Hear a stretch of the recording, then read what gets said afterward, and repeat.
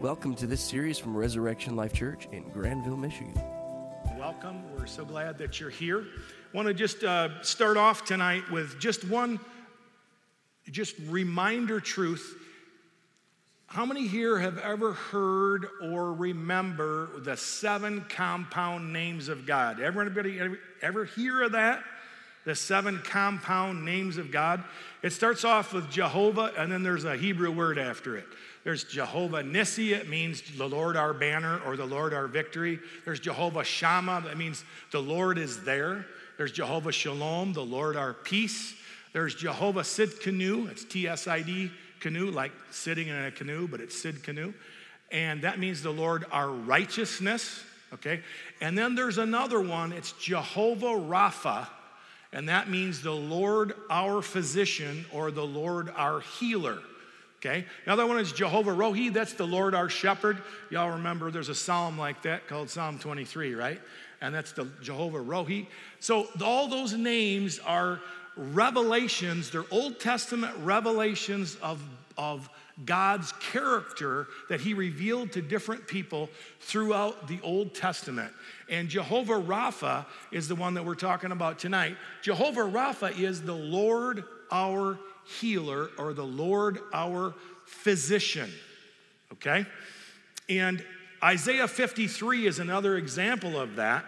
It says, Isaiah 53 verse 4, surely he has borne our griefs and carried our sorrows, yet we esteemed him stricken, smitten by God, and afflicted.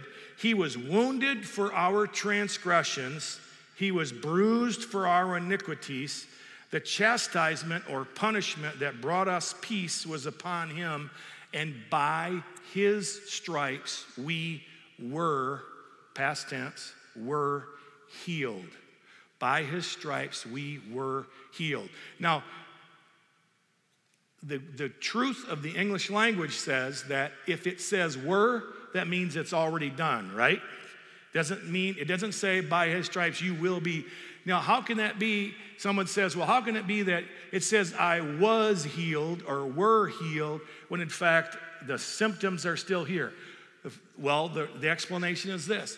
The price was already paid back on Calvary.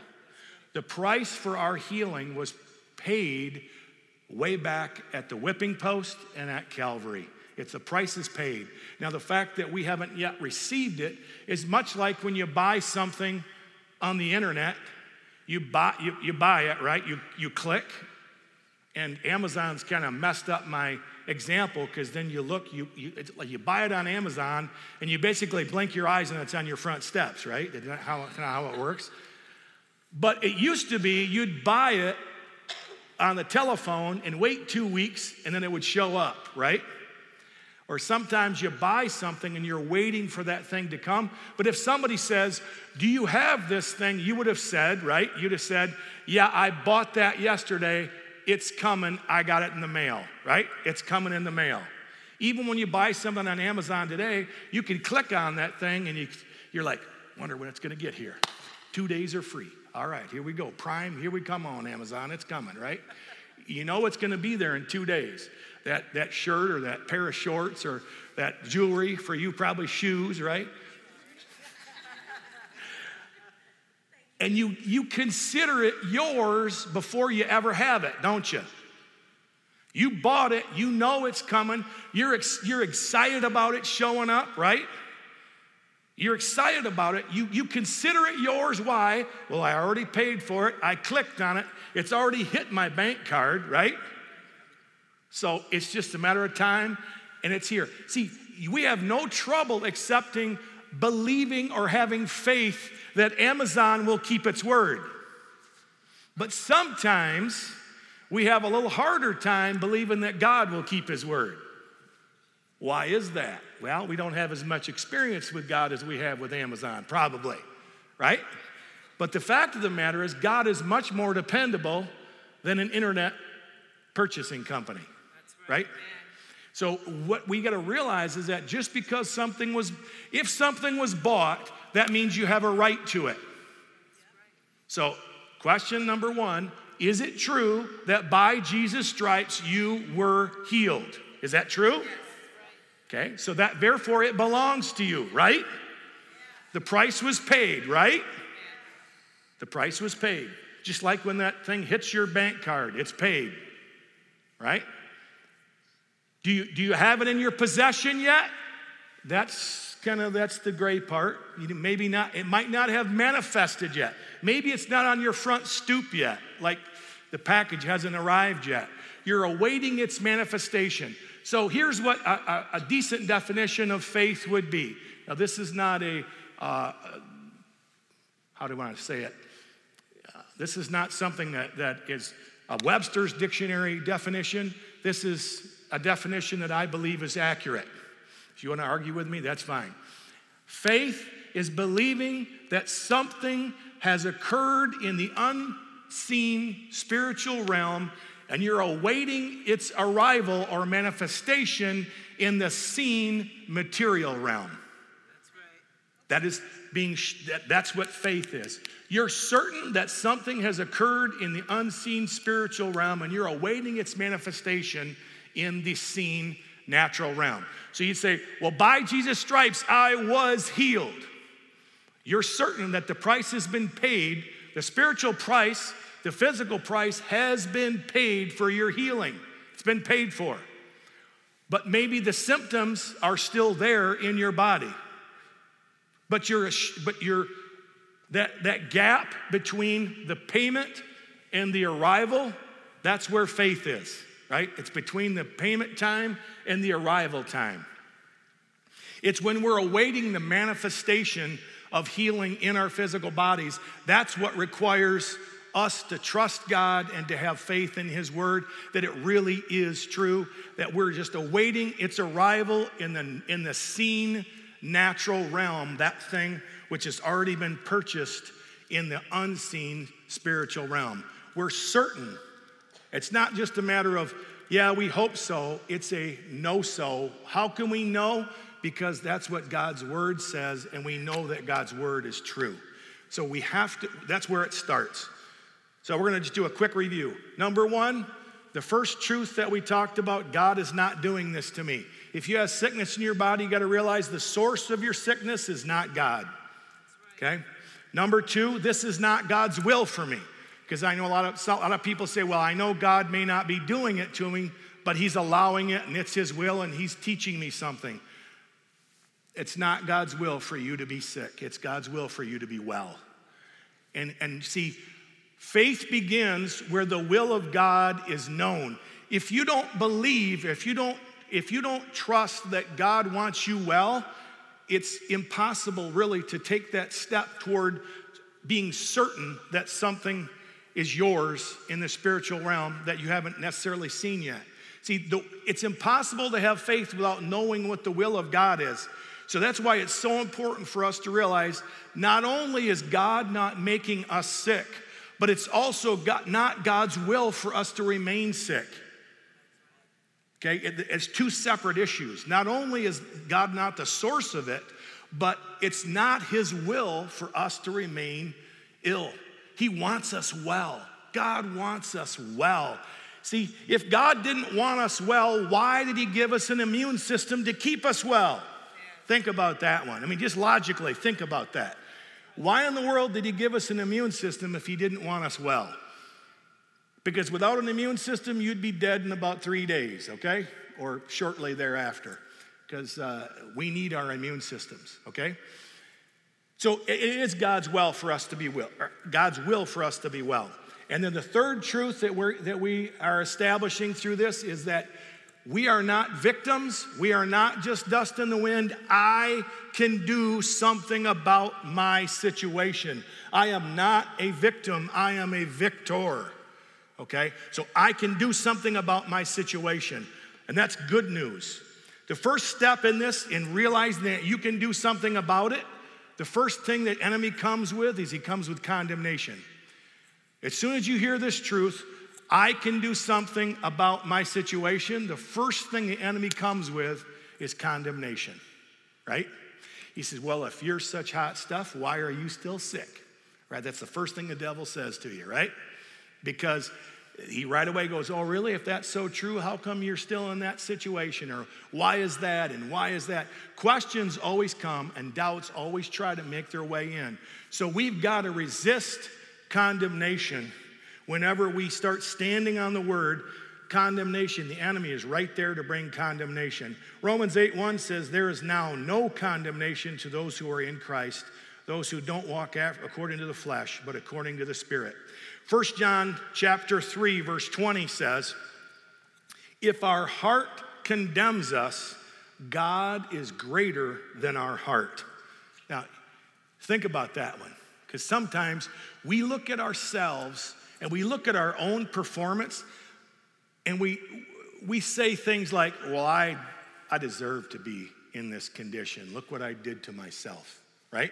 I remember there was a woman that I had ministered to, a husband and a wife, and the woman was dealing with cancer, and she had smoked for years and years and years, and then she got diagnosed with lung cancer, and God literally moved. I remember I was doing a healing class, this is 20 years ago, in that room over there, which is now our accounting office, but I was teaching a class in there 20 years ago, a healing class, and she came, and the power of God was amazing, and it literally caused her to be, all her symptoms to disappear, and she was just well.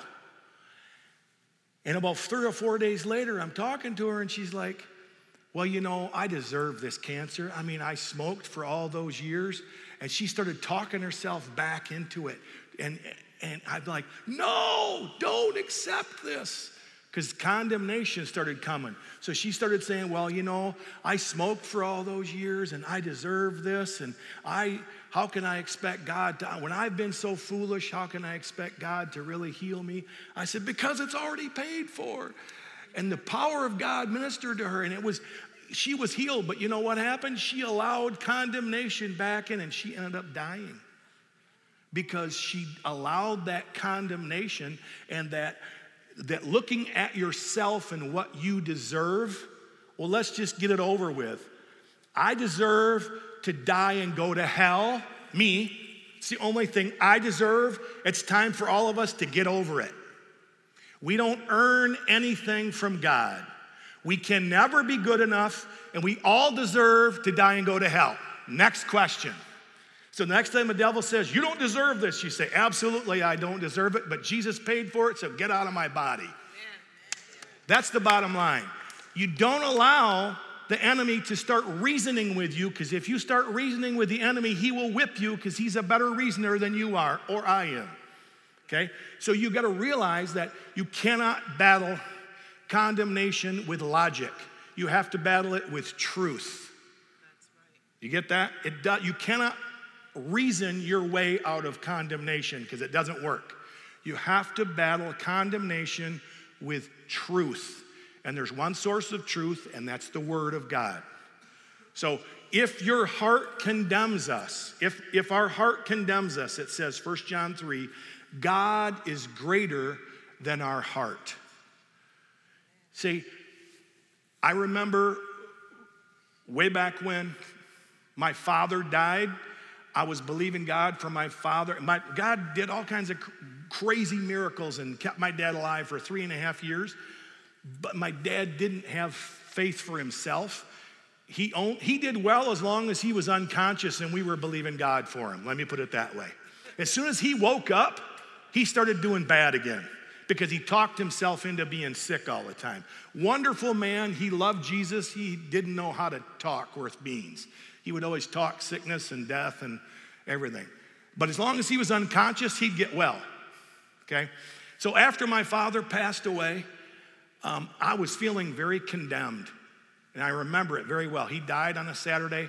We had his funeral on a Wednesday, and I had to do baptism over in that room over there on the following Sunday. And I felt so condemned. I felt so unworthy. I mean, I couldn't even keep my dad alive. Right? I mean, I was feeling, the enemy was pounding on my head, thinking, oh, you're no good. You couldn't even keep your own father alive. You aren't worthy of doing this baptism thing. You just need to sit down and quit the ministry because you're worthless. That was what the enemy was telling me. And I found this verse and I sat there and just meditated. If our heart condemns us, because it was my own heart condemning me based on my own performance, because I was looking at myself. So bottom line is you can't look at yourself. You got to look at Jesus. Okay? So if your heart condemns you, understand God is greater than your heart. When your heart's talking you saying you ain't worthy, you're not good enough to be healed. You're not good enough to walk in this. Oh, what makes you think God's going to do this for you? Bottom line is God is greater than your heart. He's greater than your heart. He's greater than my heart. But it says here, beloved, if our heart does not condemn us, we have confidence towards God. And whatever we ask, we receive from him because we keep his commandments and do those things that are pleasing in his sight. And this is his commandment. What's the commandment that we need to keep? Here it is. That we should believe on the name of his son, Jesus Christ, and love one another as he gave us the commandment. So it's not all the 613 commandments and don't do this on Sunday and don't do that or don't do this or don't do that. The commandment that he's talking about is to believe on the name of his son, Jesus Christ, and to love one another. That's our command. That's what we are called to do, to believe on the name of his son and to love one another. So that if we'll just focus on that and focus on truth, and when condemnation comes, we need to realize it's not about us, it's all about him. That God is greater than our hearts, and we need to resist that condemnation. We need to resist the whole thing that says, well, what makes you think you're so special that God's gonna heal you? There ain't nothing special about me. God has provided healing for everybody. Amen. Everybody. When Jesus was on the earth, it says he healed them. Healed them who? Them all. He healed them all.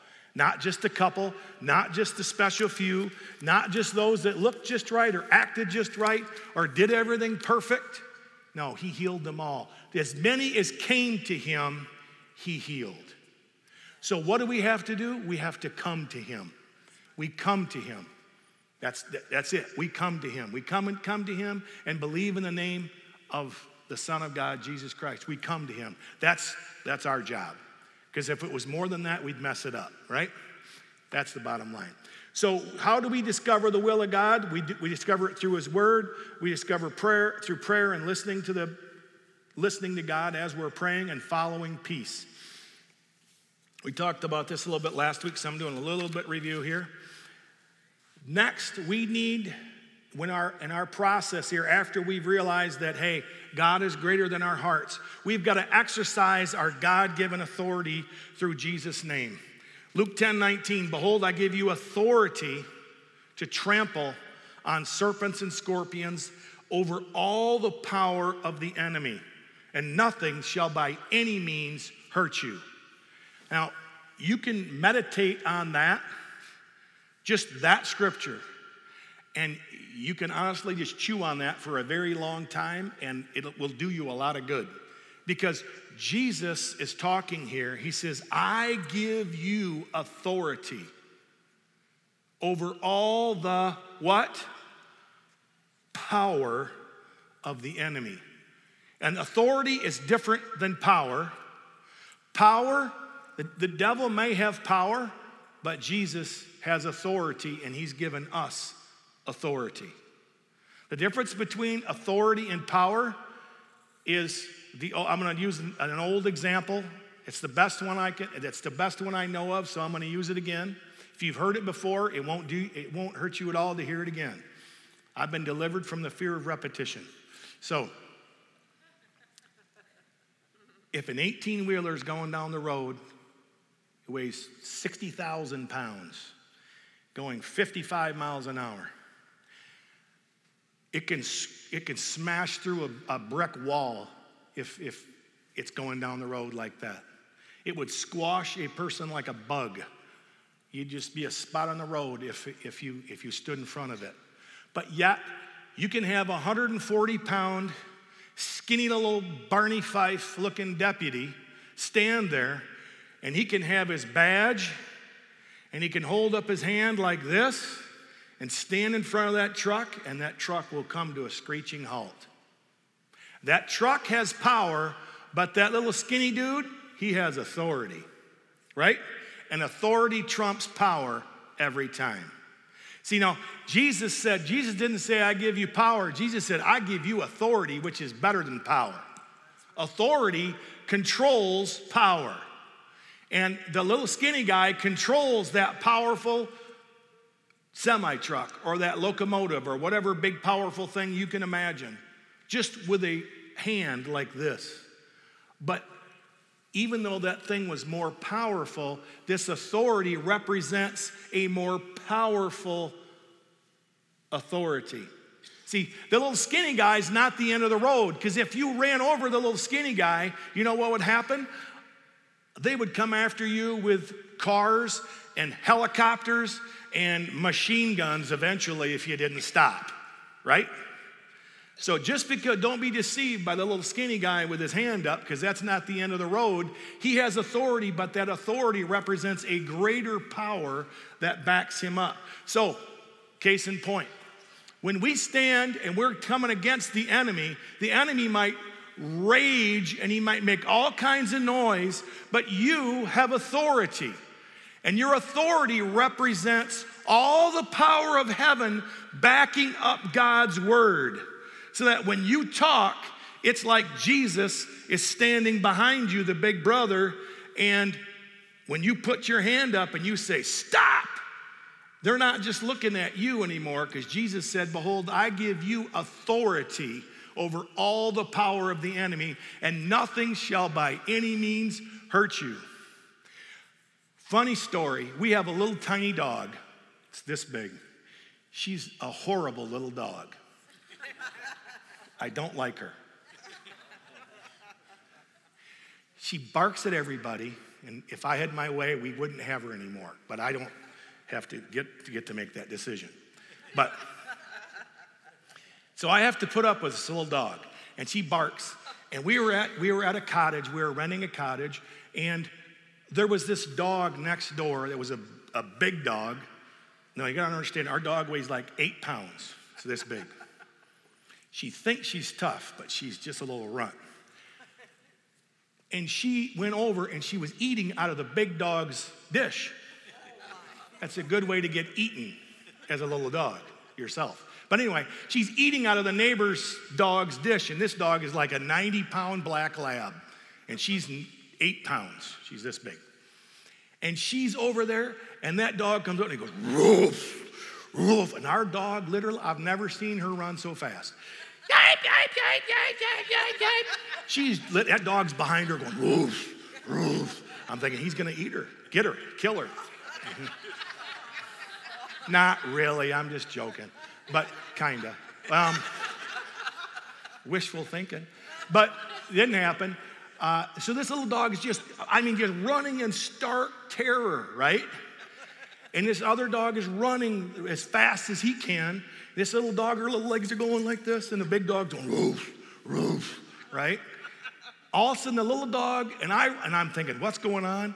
So I come running out there, and I come to the middle of the yard, and that dog comes running at me, and I go, stand down. I went like that to that dog. That dog stopped in his tracks. And as soon as our little dog saw me, she came behind me, she goes,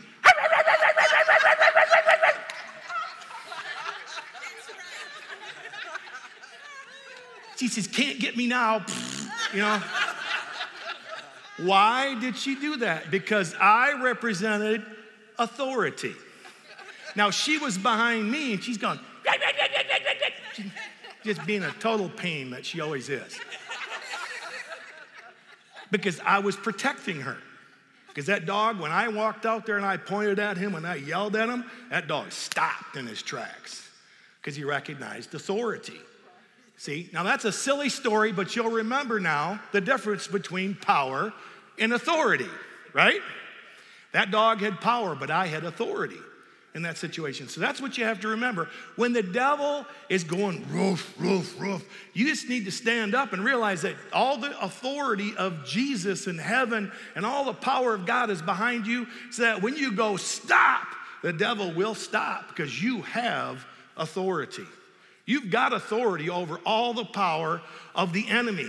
But what we have to do is we have to exercise that authority. We cannot just sit by and complain about, oh, the devil's after me. Oh, the devil's after me.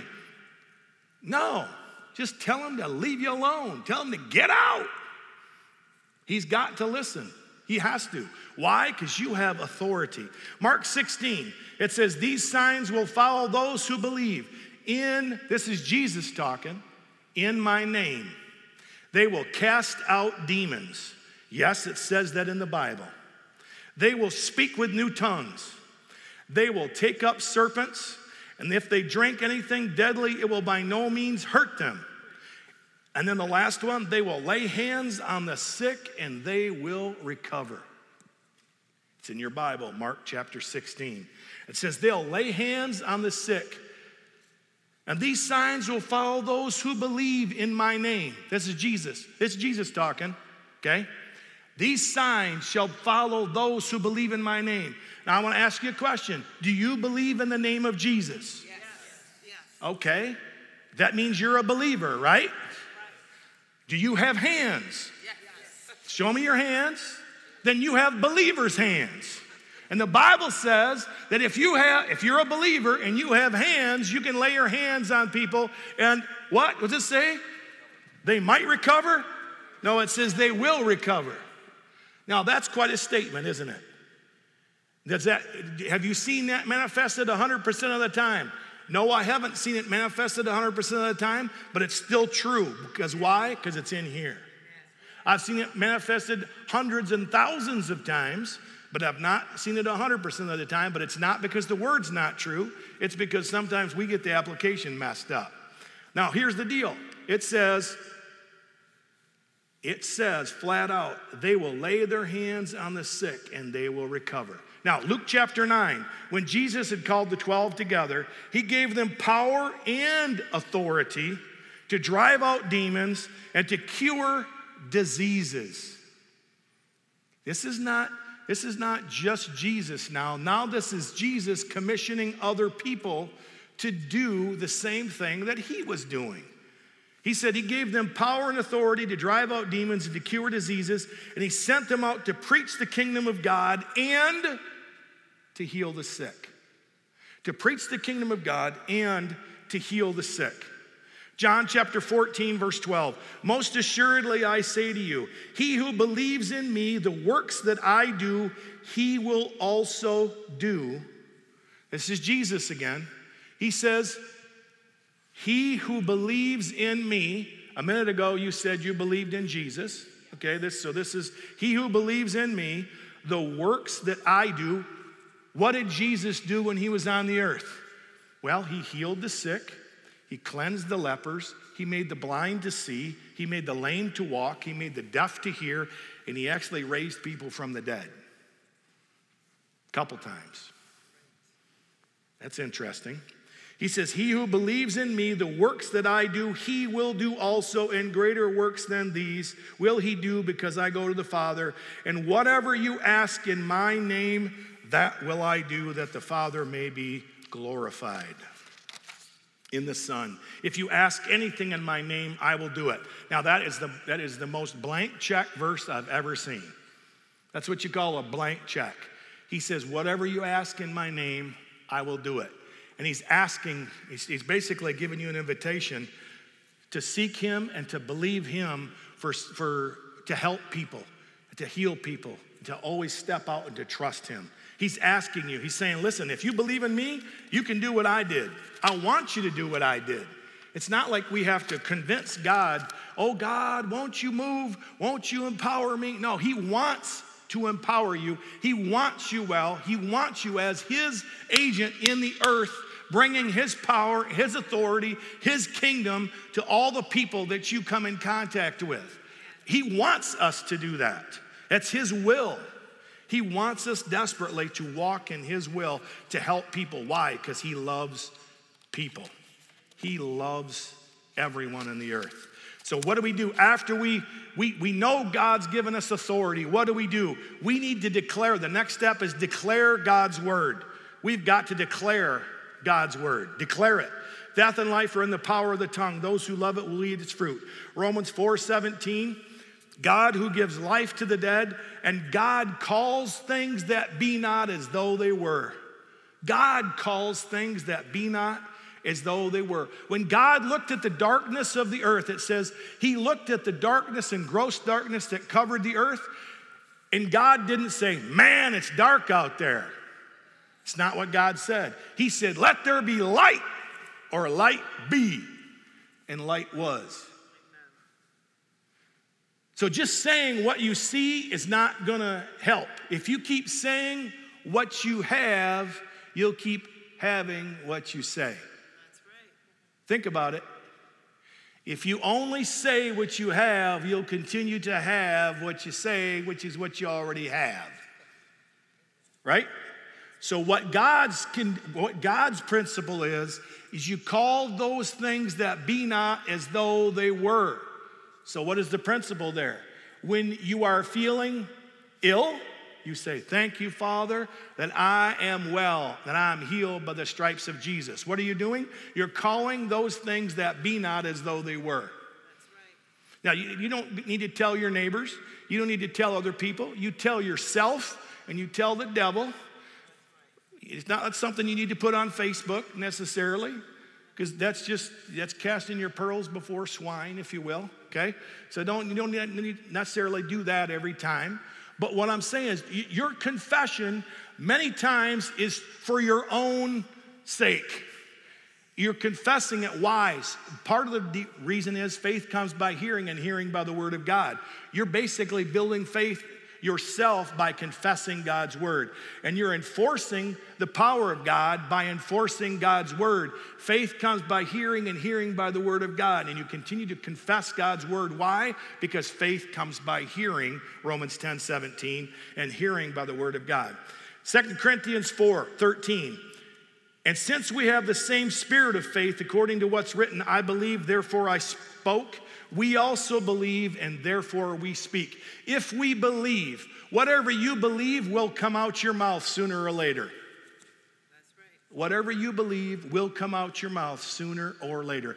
I remember, it was again about probably 15 years ago now, there was a young man that was dealing with cancer. And I was ministering to him, and God showed me some stuff, and I brought it to him and addressed some issues and challenged him on some things, and his wife, and we talked, and he ended up passing away a couple weeks later. And the wife came to me afterwards, and she says, I just knew he was going to die. I looked at her, I said, that's not what you said to me. Oh, I know that's what I said, and I said what you said, but I really always just knew he was going to die. And I went, wow, that's too bad, because you didn't really give him a chance in that situation, because you just always were undoing your confessions. See, so part of it is what is in your heart will eventually come out your mouth, whether it's doubt and unbelief or whether it's faith. So you need to put God's word in your heart so that God's word can come out your mouth consistently, because you'll have whatsoever things you say. You will have it. Whether you think you can or you think you can't, you're right in that particular situation. Because as a person believes in their heart, so are they. That's Proverbs, okay? So we need to make sure that we put God's word in our heart so that is what's coming out our mouth. And we continually put God's word in our heart. Put it in, put it in, put it in. And there must be a point at which you believe you receive, that point of contact. We've got to get to that point, that God's word is in our heart in abundance. Thank you for listening to this series. For more information, call 616-534-4923 or visit us at reslife.org.